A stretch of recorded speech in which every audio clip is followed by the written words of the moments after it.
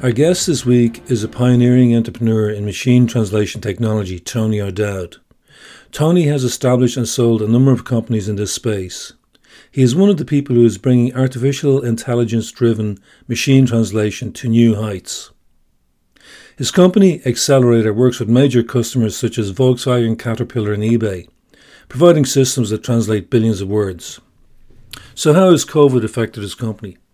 Responding to the COVID crisis, Tony talks about how Accelerator has pivoted to digital-first selling after the virus stopped international travel and face-to-face meetings. This required both new technology tools and cultural changes internally, plus some acceptance by customers. It's true to say that selling will never be the same again, and it's a very interesting use case. Tony is clearly a leader in the ML industry, and his story shows how staying innovative is key to his success. I think you're going to enjoy this podcast. This podcast is sponsored by Netzer, Digital First Selling.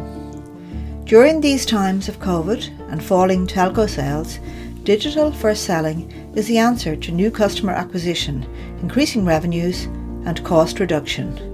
If you are a telco, an MVNO or an eSIM provider, we have the ideal Digital First Selling as a Service solution for you. The Netzer Digital First Selling solution enables you to sell and onboard remotely. You will integrate with your BSS and OSS systems and with Salesforce, and we meet all regulatory requirements. Contact pat.flynn@netzer.com so that we can understand your issues and provide you with the best solution.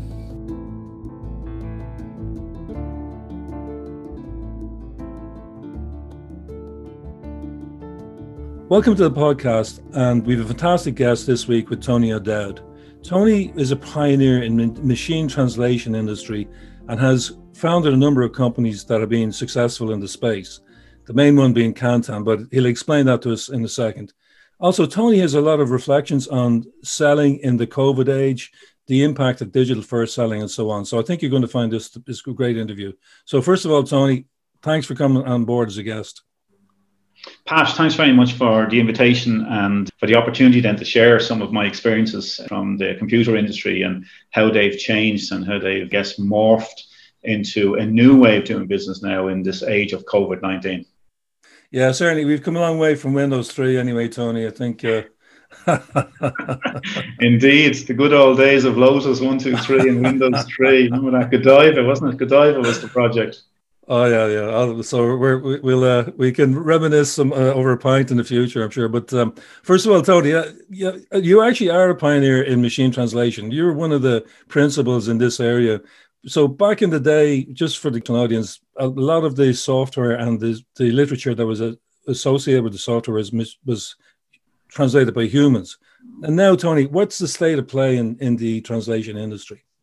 Sure, it's a good point, Pat. So when I started in the industry, I guess it's nearly 33 years ago, all of the localization strategies, in other words, how to take an English product, predominantly an English product, and get it into international markets, we used a strategy that was predicated on using professional translators. So we hired in-country professional translators who obviously could speak, German and French, Italian and Spanish and so on. And we deployed armies of those translators to translate our products. And that's how we broke into those international markets. And that was kind of the mainstay strategy for companies like Microsoft and Lotus and IBM. It was, to some extent, it was almost brute force and violence, a lot of human endeavor. Yeah. But over the years, then technology took a part into that process. So one of the technology innovations that came to the market was the use of a translation memory system, where if you translate a segment or a sentence, the translation memory would record that translation, and then you wouldn't have to translate that same sentence again. And that was a significant technology for the guts of 20 years. And it did accelerate the ability to localize. It scaled the localization process, and it introduced cost efficiencies. And translation memory is probably the number one technology that's pervasively used out there today. Okay, yeah. Sorry, go on. No, sorry, Tony. Yeah, so but it's taken a whole new level now, and I think this is where you've made a huge contribution. That's correct. So the next level beyond that was, so using a lot of translators, The next challenge in the industry was we now had significant amount of content. So with the explosion of Web 2, the pervasiveness of the internet, the fact that all companies were moving to have a digital online presence, and they were starting to produce a lot of content in those on those digital online presences, the amount of content just exponentially exploded. So, if you remember, Pat, when you and I were talking about, putting together budgets for the translation of Lotus 1, 2, 3, it might have had 250,000 words in its help system. It might have had maybe 20,000 words in its user interface. Now we're dealing with projects that have 1 billion words. Amazon web presence in Europe at the moment is about 7 billion words for the entire website.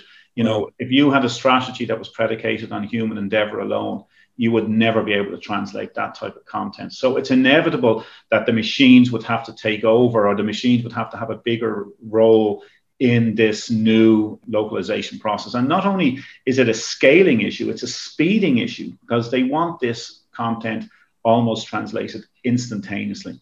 Mm-hmm. So it's inevitable that we have to build systems based on AI, which the current evolution of machine translation is based on neural networks. And what we're doing now in the new business I'm involved in is using those AI systems to translate hundreds of millions, if not billions of words of content on a continuous basis. Okay, so that's really interesting. It's pretty amazing how far things have come. I mean, how good are the translations, Tony? Interesting question, because that's one of the questions that always comes up in our sales talk with clients. How good is machine translation, So obviously it was incumbent of us to go out and measure this and see how close we can get to human parity. Mm-hmm. Or professional translator parity. So we commissioned a number of evaluations with some of our clients. Probably our best known client for that evaluation was eBay. So what we looked at how close can a machine translation system get to the quality that it can be produced by a human translator. Okay, and we measured that we're about 80% on a scale of 0 to 100% on quality, on overall translation quality. So we're about 80% of the quality that a professional translator can deliver. Yeah, and that's pretty amazing, really, when you think about the amount of permutations and the nuances in language. Yeah, and what's really driven that ability to get to 80%, Pat, is this whole introduction of AI and neural networks. Because if you go back to when we started Kantan, we used to use statistical-based engines, and statistical-based engines called phrase-based machine translation systems. So the machine translation system itself didn't understand the concept of a sentence. It used to look at a sentence and break it into phrases, and then look up the translation of each of those mini phrases, and then assemble those phrases together to form, a sentence. But obviously that assembly process would introduce, a lot of syntactical and grammatical errors. Okay. Now, the big paradigm shift that's happened in the industry in the last 2 to 3 years is that we're now using neural-based systems which model the way the human brain works and the way the human brain learns. And we're training those systems on full sentences. Okay. So the systems now understand, they don't assemble sentences, they actually decode the entire sentence in one go, which means we have about 6 times less errors in our translation. And that has really jumped that quality gap up to about 80%. Statistical systems would have only reached around 60, 65% in terms of the quality of a human translator.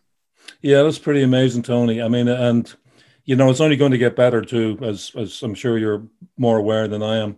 So maybe you mentioned eBay there. Maybe you've a few other big customers that you deal with. Yes. So if you look at, say, the Volkswagen Group, the biggest truck manufacturer in the world, in Europe, is a company called MAN Trucks.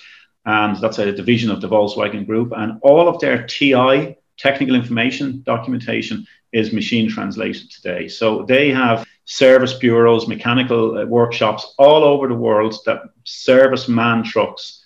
And every time they bring out a new component of an engine, a new spark plug, a new carburetor, anything to do with diesel engines, that has to be translated. And that information has to be understood by the mechanic sitting in St. Petersburg, He has to, the mechanic sitting in Copenhagen has to be able to understand it.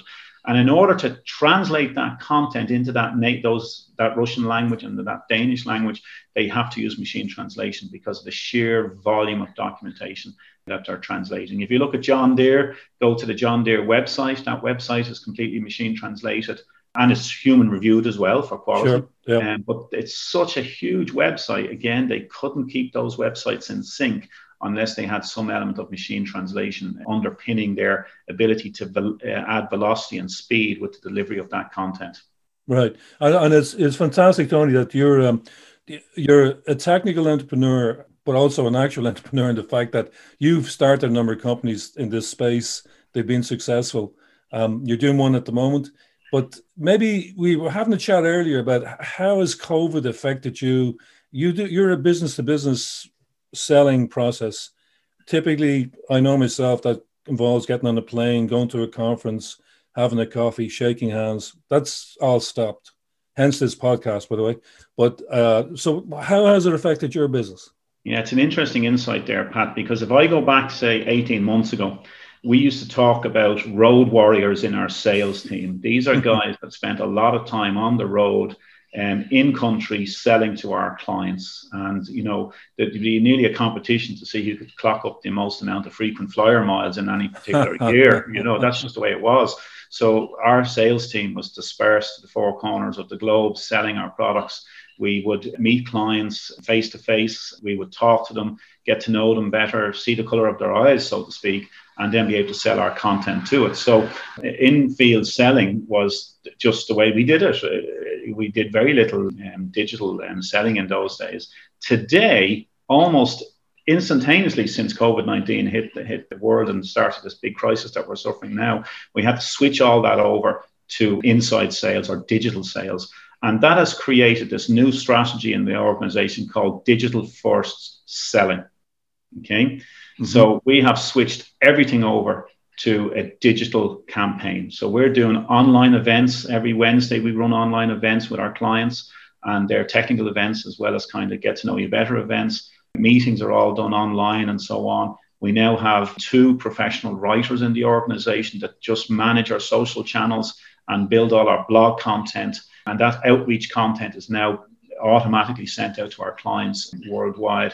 And what we focused on, we always used the CRM system, you know, right, but yeah. Now what we're doing is we're using technology to automate an already process that we thought was automated. So one of the things that we're using now is a technique called pipelining, where we create like streams of content. So you might develop 2 or 3 streams of email chains. So each of these chains has a different message. You might have 6 or 7 messages in 6 or 7 emails. And what we do is we connect that pipelining capability to our CRM system. So it's actually mailing our clients and our prospects automatically in this sequence of these streams of conversations. And based on what email our client opens, that might move them into a different stream because it detects automatically what they're interested in. And of course, the sales team now is fully informed as to who's reading what email, and it actually prompts them to get involved, ring the client, or actually email the client themselves personally. So that level of digital selling now is something that we never dreamt we'd be able to do a year ago. And now it's actually at the heart of our digital first sales strategy.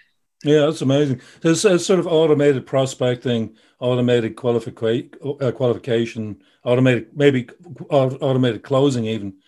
So I can see that in our own business. So we're focused on customer digital onboarding and closing. We provide channels, particularly for large telcos and financial institutions, to reach out to the customer and close them all remotely, including document signing, know your customer, etc. So yeah, I mean, it's really the coming thing. And I don't think when COVID goes away that it will really go back to where it was before. No, I agree with you there, because I think the success we're having, because let's like, this has been a challenge. This doesn't happen overnight, this switching over to a digital first sales strategy. There's sure. Definitely, it's not a light switch, okay? But what's proven to us is that it can work and it can be very effective. Now, if you think of the scenario that we're selling into, I think there's a greater acceptance of digital first selling techniques by our client base because they're also encumbered by the COVID-19 crisis. Mm-hmm. And we got in there really early with the ability to automate our sales process. So we were able to excel amongst our competitors in the market just because we had the, the capacity, we had the scale in the organization to do this, and we were able to invest in it. But there's no doubt in my mind, the days of the road warriors, the in-field sales guys, in my mind, are gone. Yeah. It's not that we won't do in-field sales. We absolutely will go back there, but we certainly won't be doing the same level of travel and in-field sales that we used to do before. I think digital first selling is going to be a new innovation and a new wave of change in how we engage with clients, sell to clients, and onboard clients. Okay, Tony, I think that's a really interesting insight there, Tony, that not only is there a need to do it, but the culture change is happening both in companies and on the customer side at the same time. So I think you've nailed it pretty much there. Look, Tony, it's been fantastic having you on board and listening to your experience and your knowledge and your insights in a really interesting industry. So much appreciate you having you on the podcast.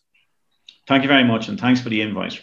No, right. And now, Tony, I have to put you up against the wall and ask you to nominate a song that you'd like to play out on.